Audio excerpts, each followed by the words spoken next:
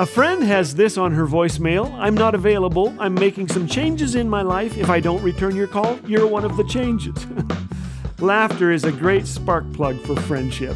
Here are 3 ways to build fantastic friendships. Number 1, choose good friends.